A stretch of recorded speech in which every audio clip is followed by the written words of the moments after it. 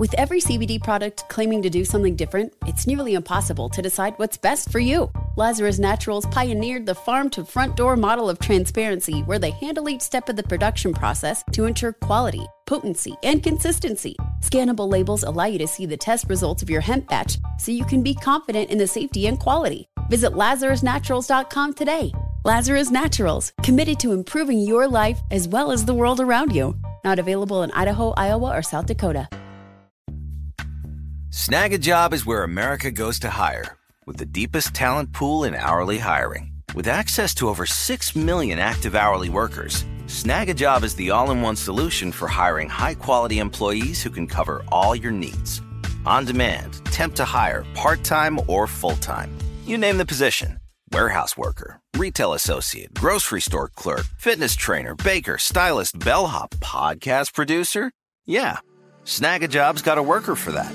With our easy-to-use platform, you're able to seamlessly post and fill available positions quickly with a dedicated customer support team to provide all the help you need along the way. Kind of nice knowing you have a talent pool like that in your own backyard, right? Snagajob is the partner you need to keep your business running smoothly. So visit snagajob.com or text snag to 242424 to talk to an expert. Snagajob.com, where America goes to hire. Right here, right now. Find your beautiful new floor at Right Rug Flooring. Choose from thousands of in-stock styles, ready for next day installation, and all backed by the right price guarantee. Visit rightrug.com. That's RITERUG.com today to schedule a free in-home estimate or to find a location near you. 24-month financing is available with approved credit. For 90 years, we've been right here, right now. Right Rug Flooring.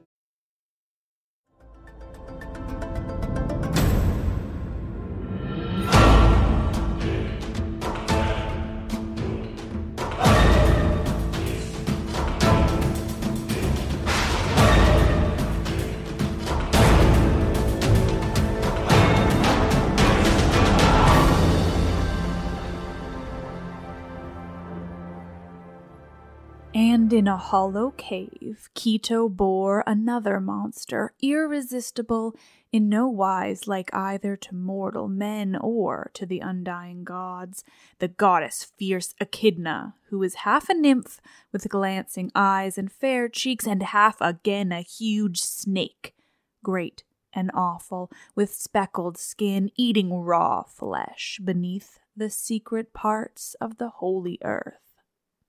And there she has a cave deep down under a hollow rock, far from the deathless gods and mortal men.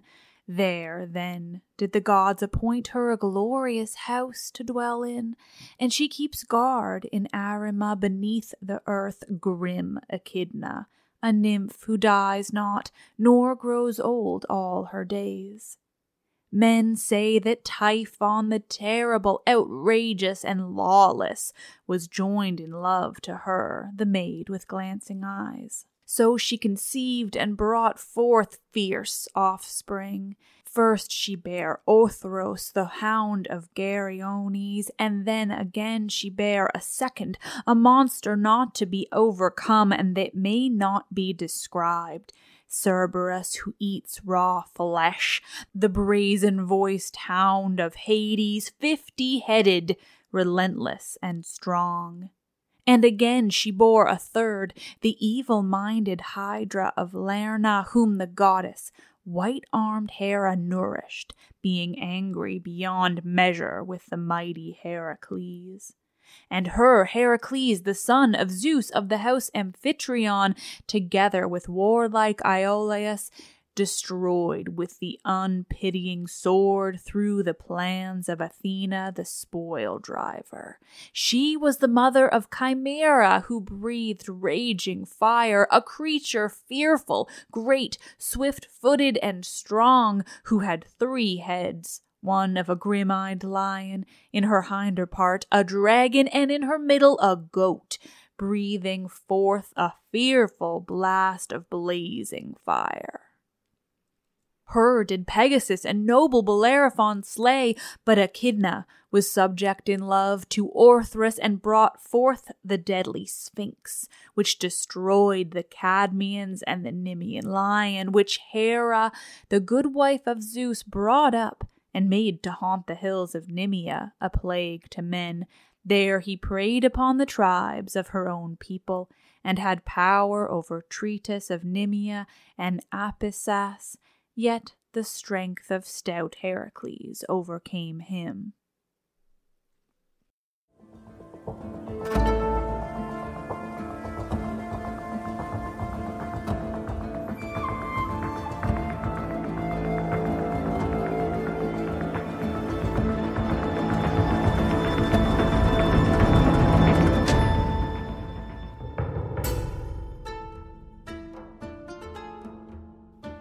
Oh, hi, hello, nerds. Welcome. This is Let's Talk About Myths, baby. And I am your host, Liv. Finally here with a new episode. Thank you all again for your patience. I mean, I'm grateful for your patience, but fuck if I'm not more grateful to have also finally had some time to myself. It was really nice. I've been doing this a long time without any help, and frankly, with the current size of the podcast and the amount of content I put out, it's becoming a bit wild that I do this all just me. But hey, I'm working on that. For now, here I am with a spooky season episode. Spooky season is my favorite time of the year. I abso-fucking-lutely love when the weather gets all dark and rainy, and we watch horror movies and scare ourselves and maybe dress up in costumes too. It's just the best, which is always why I've brought you spooky season content for the podcast. We've covered curses and werewolves and witches and men who hurt trees and then eat themselves. We've covered horror and tragedy when it comes to the lives of women. At this point, I think I've really covered all there is to say when it comes to the spookiest aspects of Greek myth, but fortunately, I've got some cool people coming on the show for the last 2 weeks to talk about more spooky content. But as for these Tuesday episodes, well, I've decided that there's one topic that I covered so long ago in the podcast that there was just no way I didn't have more and better information to give you all now. That's right, monsters. But first, not just any monsters, the original monsters, the couple who spawned a dynasty of all the most troubling and famous and horrifying monstrosities of Greek myth. Monsters and monstrous and horrifying creatures are such staples of Greek myth that I covered them in one of the first spooky season episodes way back in 2017 when this podcast started. It was a mini, it was brief, I had so few sources to refer to. The monsters of myth deserve better.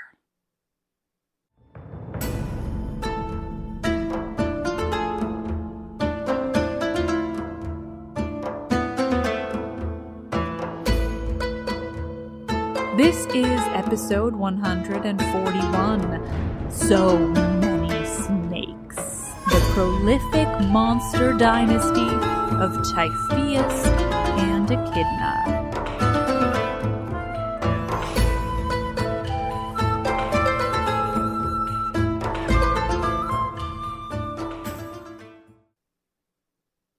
Every story of monstrous and horrifying creatures of Greek mythology begins with Typhon, or Typhoeus, which is what I'll mostly call him now. It's a bit more ancient of a name, and frankly, I just enjoy the sound of it. Typhoeus, he of all the heads and all the snakes. Typhoeus was born of Gaia and Tartarus. This means he was born of the earth itself, alongside the deepest, darkest depths of the earth that is Tartarus. Tartarus, of course, functions as a part of the underworld, the deep, dark pit of the underworld. But because of that, it's understood that he also exists within Gaia. This is why Uranus and later Kronos, imprisoning the Hecatonchires and giants within Tartarus, was such a horrible affront. They were being imprisoned against their mother's wishes, within their mother. What does this mean about Typhoeus' conception? Mostly it's weird and dark, just like Typhoeus himself. So many snakes. And Echidna, Her birth was part of what I just read to you at the top of this episode. She is another child of Keto, the famous monster who birthed the Gorgons. But she is so much more spooky in this than even the Gorgons. She's meant to be this nymph that's half snake, undying. She sort of lures you in by being a nymph, and then bam! Bottom half snake, eating raw flesh, hiding out in a cave in the darkest depths of the earth. For Typhoeus, the variations on him as a being are fascinating. Which stories the monstrous creature is a part of vary depending on the source, what he looks like, and just how the so many snakes are arranged varies greatly too, both by literary source and in visual depictions.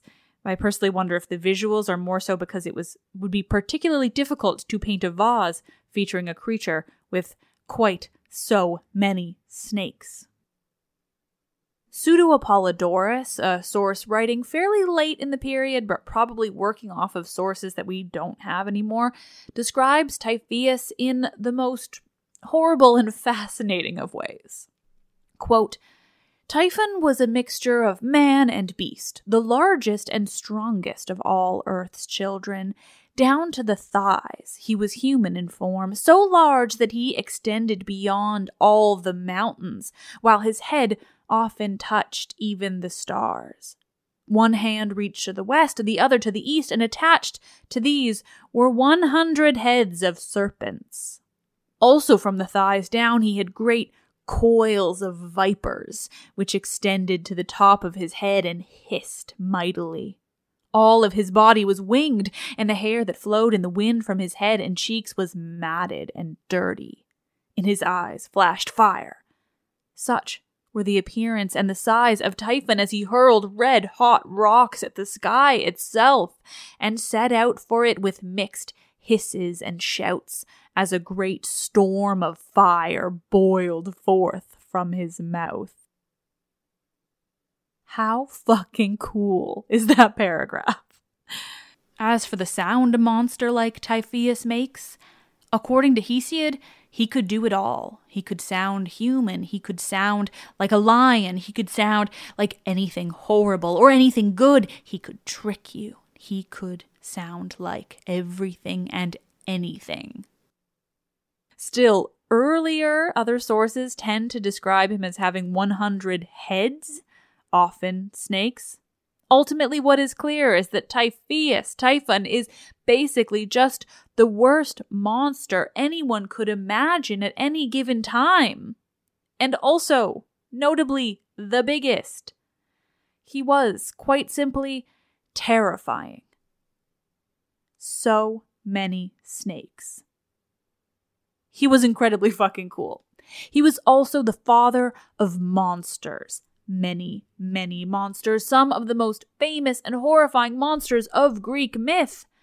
And often when he isn't the father of a particularly troubling creature, it's because he's simply its grandfather instead. Alongside the equally snaky but more deceptive female monster Echidna, Typhoeus goes on to become the father of some of the most terrifying creatures of Greek myth. That's the portion of Hesiod's Theogony that I read at the top of this episode. You know how I love to read Hesiod's Theogony to you all. Stay tuned for more. Echidna, though, is a fascinating creature herself, though much less described than Typhoeus. Her name means poisonous viper. So again, we can assume snakes, or rather, at least one large snake for her bottom half. She's also sometimes conflated with the python that Apollo had to defeat in order to found Delphi on the spot on Mount Parnassus. In the Homeric hymn to Apollo, Echidna is that python, that serpent in the cave on the mountain, but in that telling she is the daughter of Hera alone when the goddess struck the earth in her anger at Zeus. According to others, Echidna is, like Typhoeus, the child of Gaia and Tartarus, perhaps even more associated with Tartarus and everything within. She may have existed to represent certain aspects of the dark parts of the earth, rot, slime, fetid waters. From a story perspective, Echidna exists, mostly, to be the mother of these monsters alongside Typhoeus. That bit from Hesiod is some of the only detail we have about her. But still, boy are these monsters worth the limited stories of Echidna.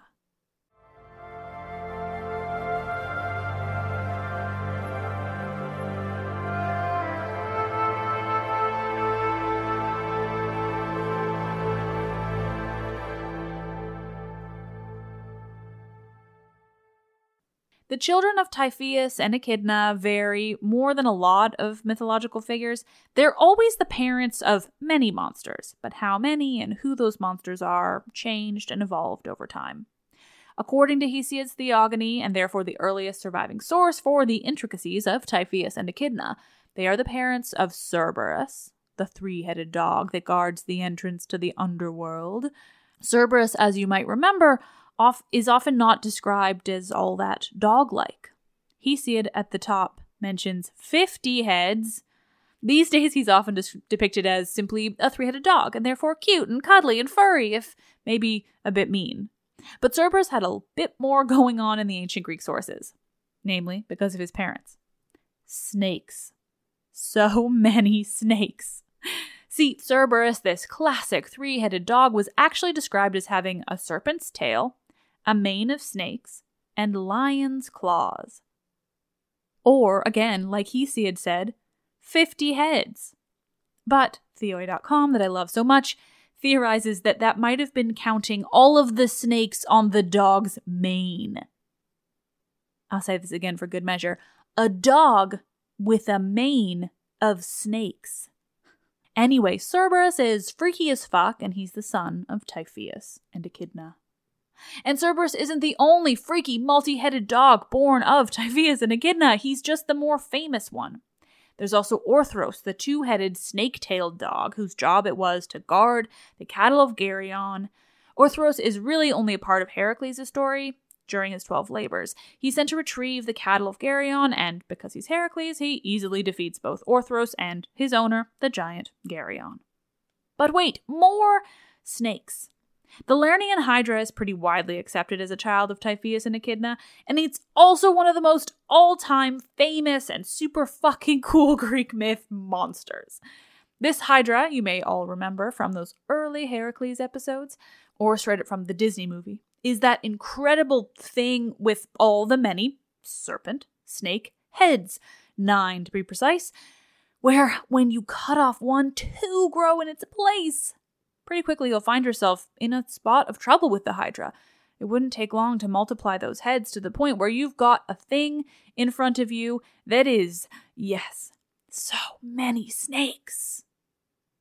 Of course, Heracles and his friend Aeolus were lucky enough to figure out the trick pretty early on. Whenever Heracles would lop off one of the Hydra's many, many heads, it would be followed up with a singe to cauterize the neck and prevent the 2 heads from growing from it.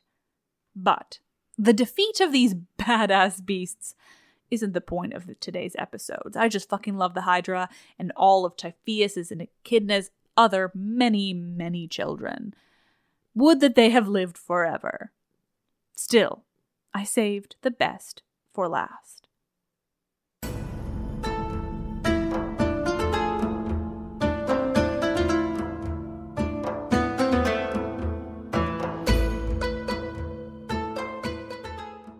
With every CBD product claiming to do something different, it's nearly impossible to decide what's best for you. Lazarus Naturals pioneered the farm-to-front-door model of transparency, where they handle each step of the production process to ensure quality, potency, and consistency. Scannable labels allow you to see the test results of your hemp batch, so you can be confident in the safety and quality. Visit LazarusNaturals.com today. Lazarus Naturals, committed to improving your life as well as the world around you. Not available in Idaho, Iowa, or South Dakota. Snag a Job is where America goes to hire, with the deepest talent pool in hourly hiring. With access to over 6 million active hourly workers, Snag a Job is the all-in-one solution for hiring high-quality employees who can cover all your needs. On demand, temp to hire, part-time or full-time. You name the position. Warehouse worker, retail associate, grocery store clerk, fitness trainer, baker, stylist, bellhop, podcast producer. Yeah, Snag a Job's got a worker for that. With our easy-to-use platform, you're able to seamlessly post and fill available positions quickly with a dedicated customer support team to provide all the help you need along the way. Kind of nice knowing you have a talent pool like that in your own backyard, right? Snagajob is the partner you need to keep your business running smoothly. So visit snagajob.com or text snag to 242424 to talk to an expert. Snagajob.com, where America goes to hire. Right here, right now. Find your beautiful new floor at Right Rug Flooring. Choose from thousands of in-stock styles, ready for next day installation, and all backed by the right price guarantee. Visit rightrug.com. That's RITERUG.com today to schedule a free in-home estimate or to find a location near you. 24-month financing is available with approved credit. For 90 years, we've been right here, right now. Right Rug Flooring.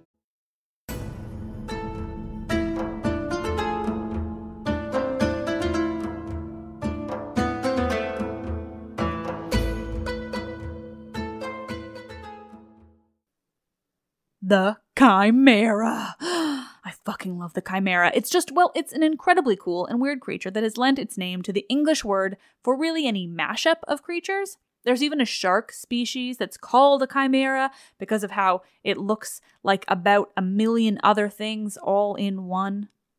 But that's the modern interpretation of the word, the modern sharky chimera. But the ancient chimera?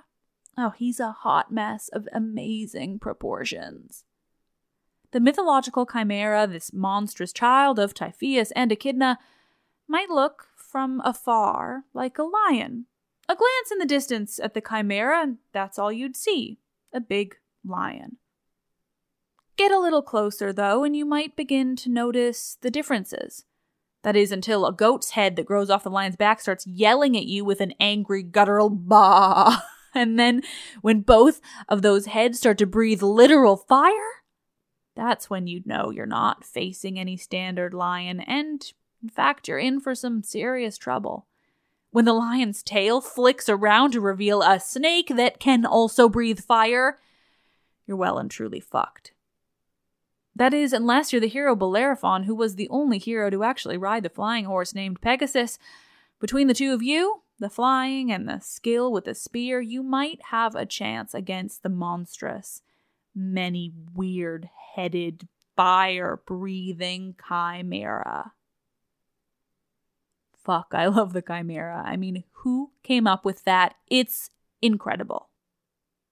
And the weird amalgamation of creatures didn't end with the chimera because, like I said earlier, Typhoeus and Echidna are not only the parents of all the most famous monsters, but also the grandparents. The chimera, it seems, got together with its brother Orthros, the two-headed dog with a snake's tail, and they had a couple of famous children. The Nemean lion, for one, that is, the lion also hunted by Heracles, the lion whose skin could not be pierced by any weapon, the lion who would become the lion cape that Heracles wore in all of his most iconic moments. And the Sphinx. The Sphinx. According to Greek mythology, and I specify Greek because of course the Egyptians have an arguably even more famous Sphinx in their ancient world. The Greek mythology Sphinx was a woman with the body of a lion and eagle's wings. The Egyptian Sphinx is similar, but if I understand correctly, he's usually a man, whereas the Greek is a woman. Maybe they were secretly a couple. That would be cute. The Sphinx of Greek myth is famed for living just outside the very Egyptianly named city, Thebes. She is, as we all well remember, defeated by Oedipus. And those are the most ancient stories of the children and grandchildren of Typhoeus and Echidna.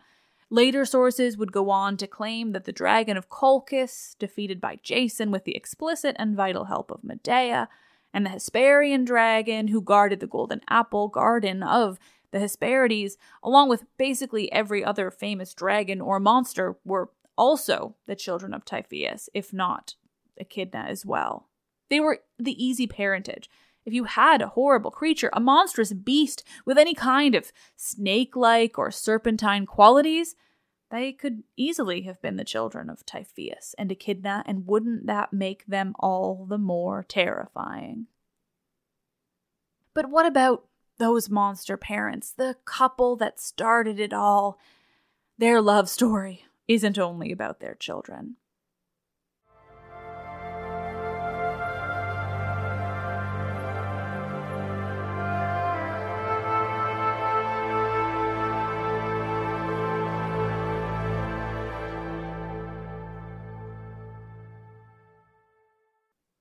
What more did the monstrous, beloved couple of Typhoeus and Echidna do in the wide world of Greek myth?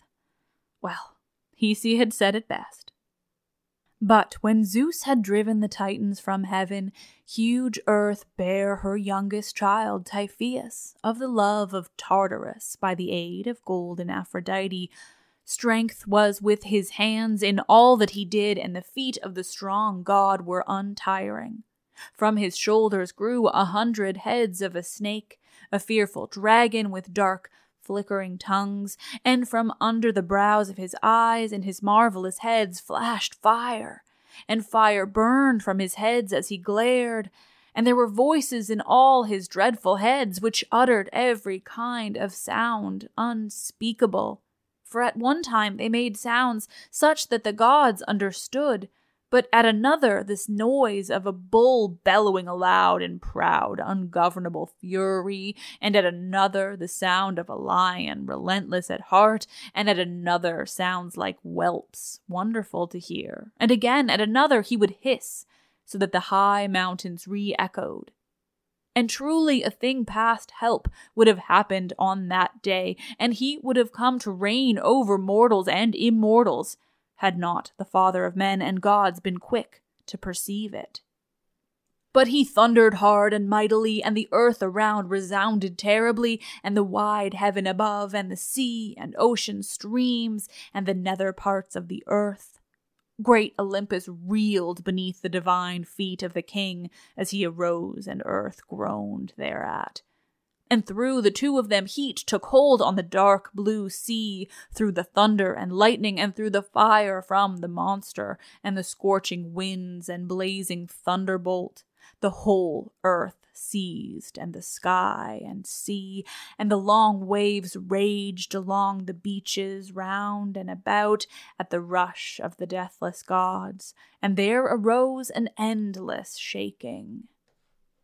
Hades trembled where he rules over the dead below, and the Titans under Tartarus who live with Kronos because of the unending clamor and the fearful strife. So when Zeus had raised up his might and seized his arms, thunder and lightning and lurid thunderbolt, he leaped from Olympus and struck him and burned all the marvelous heads of the monster about him. But when Zeus had conquered him and lashed him with strokes, Typhoeus was hurled down a maimed wreck, so that the huge earth groaned, and flame shot forth from the thunder-stricken lord in the dim, rugged glens of the mount when he was smitten. A great part of earth was scorched by the terrible vapor, and melted as tin melts when heated by men's arts in channeled crucibles, or as iron, when is hardest of all things, is softened by a glowing fire in mountain glens, and melts in the divine earth through the strength of Hephaestus. Even so, then, the earth melted in the glow of the blazing fire, and in the bitterness of his anger Zeus cast him into wide Tartarus. That's right, Typhoeus fought Zeus, and, well, he nearly won. Gaia gave birth to Typhoeus specifically so that he could fight Zeus, though it's not entirely clear why. Zeus had overthrown Kronos, who overthrew Uranus, and maybe Gaia is looking to take back some control? Pairing up with Tartarus, the personification of the deepest, darkest, and most horrible depths of the underworld, Gaia gave birth to Typhoeus. Gaia's motivations aren't entirely clear. From a story perspective, it honestly might have just been that Zeus had yet another thing to overcome. He wanted another divine hardship, and therefore really cement himself as the king of the gods. Regardless, boy did Typhoeus put up a fight. According to Hesiod's description of their epic battle that I've just read you all because I had to, you know me, Typhoeus fights the Olympians and Zeus conquers him, throwing the monstrous creature into the depths of Tartarus, essentially tossing him into his own father. In other sources, we get into more gruesome details of their battle. According to Pseudo-Apollodorus, among some others, not only did Typhoeus put up a fight against Zeus, but he actually stole the god's very sinews. He steals away Zeus's innards, and according to this take on it, they're retrieved by Hermes and another god who might be some archaic form of Pan. But there's another source for this sinew-stealing moment. A very late poet named Nonnus from Roman Egypt in the 5th century AD. So yeah, very, very late. He wrote an epic poem called the Dionysiaca. It's ostensibly about Dionysus, but also goes into detail on so many other stories and myths, particularly those that revolve around Dionysus's ancestry, like Cadmus. Nonnus is the ancient source that survives, telling the version of Typhoeus' battle with the Olympians where he actually defeats them.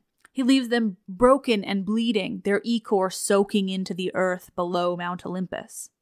In Nonnus' epic, Typhoeus defeats the Olympians to such an extent that, like in Apollodorus, he manages to steal Zeus's sinews. When it says sinews too, I like to picture it was basically like Typhoeus stole Zeus's muscles, like all the important bits within him that kept him from basically being a pile of crumpled skin and bones. This, according to Nonnus' lengthy and wildly epic telling of Typhoeus' battle with the Olympians, is when Cadmus comes in. Now, I told you a variation of that story way back in one of the earliest episodes about Cadmus, but I told it to you from this wild and incredible book that I love called The Marriage of Cadmus and Harmony, a work that retells myths in very unique ways and can't always be trusted to be originating from the most ancient sources. It's not an academic book. Back then, I couldn't, for the life of me, figure out where the author, Roberto Colasso, found this bit about Cadmus saving the Olympians, rescuing Zeus, defeating Typhoeus, and returning Zeus's very sinews to his body. Then I discovered Nonnus. No, is Nonnus a wild ride all around. It's so long and weird and varying in its content. It's so long. But hey, stolen sinews and the hero Cadmus? I will take it.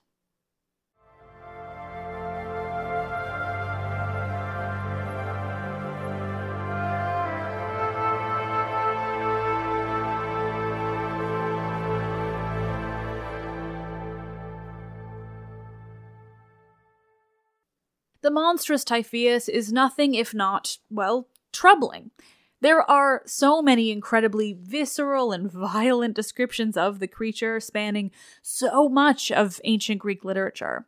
So to finish off this monstrously spooky season episode about the king of the monsters, a few more eerie, snake-like, and troubling descriptions of this magnificently serpentine beast.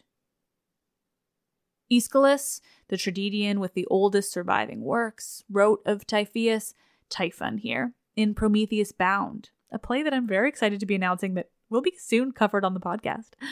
Quote, "That destructive monster of 100 heads, impetuous Typhon. He withstood all the gods' hissing out terror with horrid jaws, while from his eyes lightened a hideous glare, as though he would storm by force the sovereignty of Zeus. But the unsleeping bolt of Zeus came upon him, the swooping lightning brand with breath of flame, which struck him, frightened, from his loud-mouthed boasts. Then, stricken to the very heart, he was burnt to ashes, and his strength blasted from him by the lightning bolt. And now, a helpless and a sprawling bulk, he lies hard by the narrows of the sea, pressed down beneath the roots of Etna, while on the topmost summit Hephaestus sits and hammers the molten ore.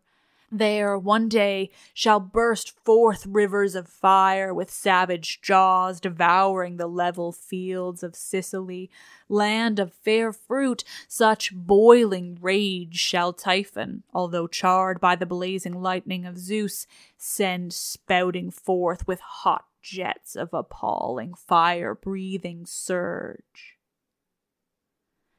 You see why I have to read so many quotes this time? It's just badass.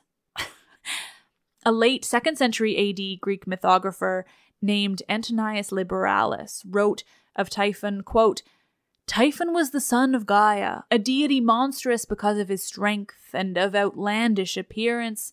There grew out of him numerous heads and hands and wings, while from his thighs came huge coils of snakes. He emitted all kinds of roars, and nothing could resist his might. Pseudo-Hyenis, another later source, wrote, quote, Typhon, a creature of immense size and fearful shape, who had 100 dragon heads springing from his shoulders. And finally, Pindar, the Greek poet from the 5th century BC, referred to the monster simply as, quote, Typhon, the 100-headed. So what happened to Typhon, Typhoeus, this 100 snaky-headed monstrous child of Gaia and Tartarus? According to some, he ended up in Tartarus, like I said earlier, imprisoned within his own father. According to others, he lies beneath mountains, volcanoes, rumbling angrily within Etna or Vesuvius, among others. Or maybe he ended up in the east, under an angry mountain there. And Echidna, for all we know, she's still deep in that cave, half snaky, all covered in slime and fetid water. Wherever Typhoeus and Echidna are, just know all their snakes are writhing and hissing, just waiting to come upon anyone who finds them.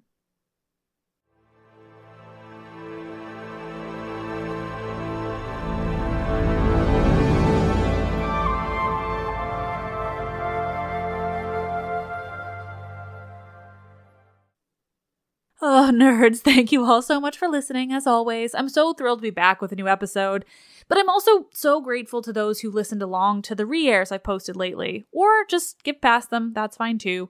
Particularly those, though, who understood why I needed to do that, why I needed to take some time off. Right now I'm looking at how I can make this podcast not so much of a one-woman job, how I could take on some help, but in the meantime, it's still just me. It's me creating these 4,000 to 5,000 word episodes for every Tuesday and coordinating conversations, making relationships, recording and editing them for Friday episodes. I absolutely love that I get to do this. Don't get me wrong. It is the absolute coolest job in the world, but it's also incredibly stressful, time-consuming, and exhausting. Hence, needing help. But in the meantime, it's still just me, and sometimes I need to keep myself from having some kind of stress breakdown. Thus, time off. Time off I took and re-aired a few episodes. I say all this because some of you may not understand why this happens, and instead question why I would need to re-release re-aired episodes. I re-air old ones because the algorithm needs you to have new episodes, but I can't always prepare them all in advance because of the amount of work that it takes to prepare the episodes. So your patience, your listening to re-airs, your skipping past them, but still, listening to new episodes, all of that is so appreciated. Sometimes I just need to breathe. Anyway, all to say, I appreciate those of you who get it, who just listened along and enjoyed them, or just, reassured me that taking time off is good. It's stressful. I worry people won't come back. It's a whole thing. But I do my best. I pick re-airs intentionally. I have some fun, provide you with something that you might have missed or that really suits this show, like spooky season. I don't entirely know what I'm saying here, but the ultimate point is, be kind and remember that free content still comes from somewhere and it takes some work to make. You're all amazing. I'm so thrilled to be back. Again, I'm very grateful for what I have. I've got an incredible episode coming on Friday, too, about Scream Queens, if you can believe it. I love that whole genre. Slashers from over the decades, primarily Scream. So if you think I'm going to pass up naming an episode after a quote from Scream, think again. Stay tuned for Friday.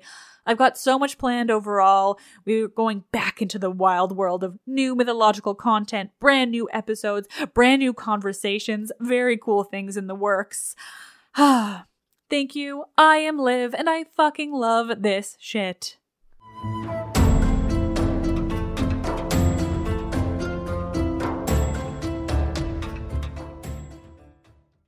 With every CBD product claiming to do something different, it's nearly impossible to decide what's best for you. Lazarus Naturals pioneered the farm-to-front-door model of transparency, where they handle each step of the production process to ensure quality, potency, and consistency. Scannable labels allow you to see the test results of your hemp batch, so you can be confident in the safety and quality. Visit LazarusNaturals.com today. Lazarus Naturals, committed to improving your life as well as the world around you. Not available in Idaho, Iowa, or South Dakota. Snag a Job is where America goes to hire, with the deepest talent pool in hourly hiring. With access to over 6 million active hourly workers, Snag a Job is the all-in-one solution for hiring high-quality employees who can cover all your needs. On demand, temp to hire, part-time or full-time. You name the position. Warehouse worker, retail associate, grocery store clerk, fitness trainer, baker, stylist, bellhop, podcast producer. Yeah, Snag a Job's got a worker for that.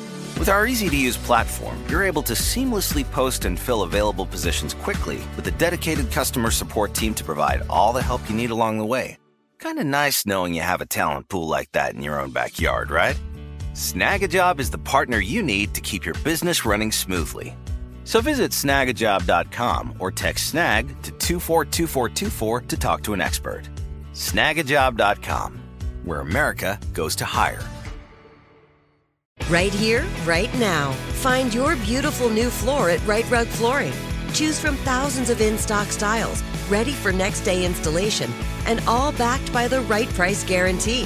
Visit rightrug.com. That's RITERUG.com today to schedule a free in-home estimate or to find a location near you. 24-month financing is available with approved credit. For 90 years, we've been right here, right now. Right Rug Flooring.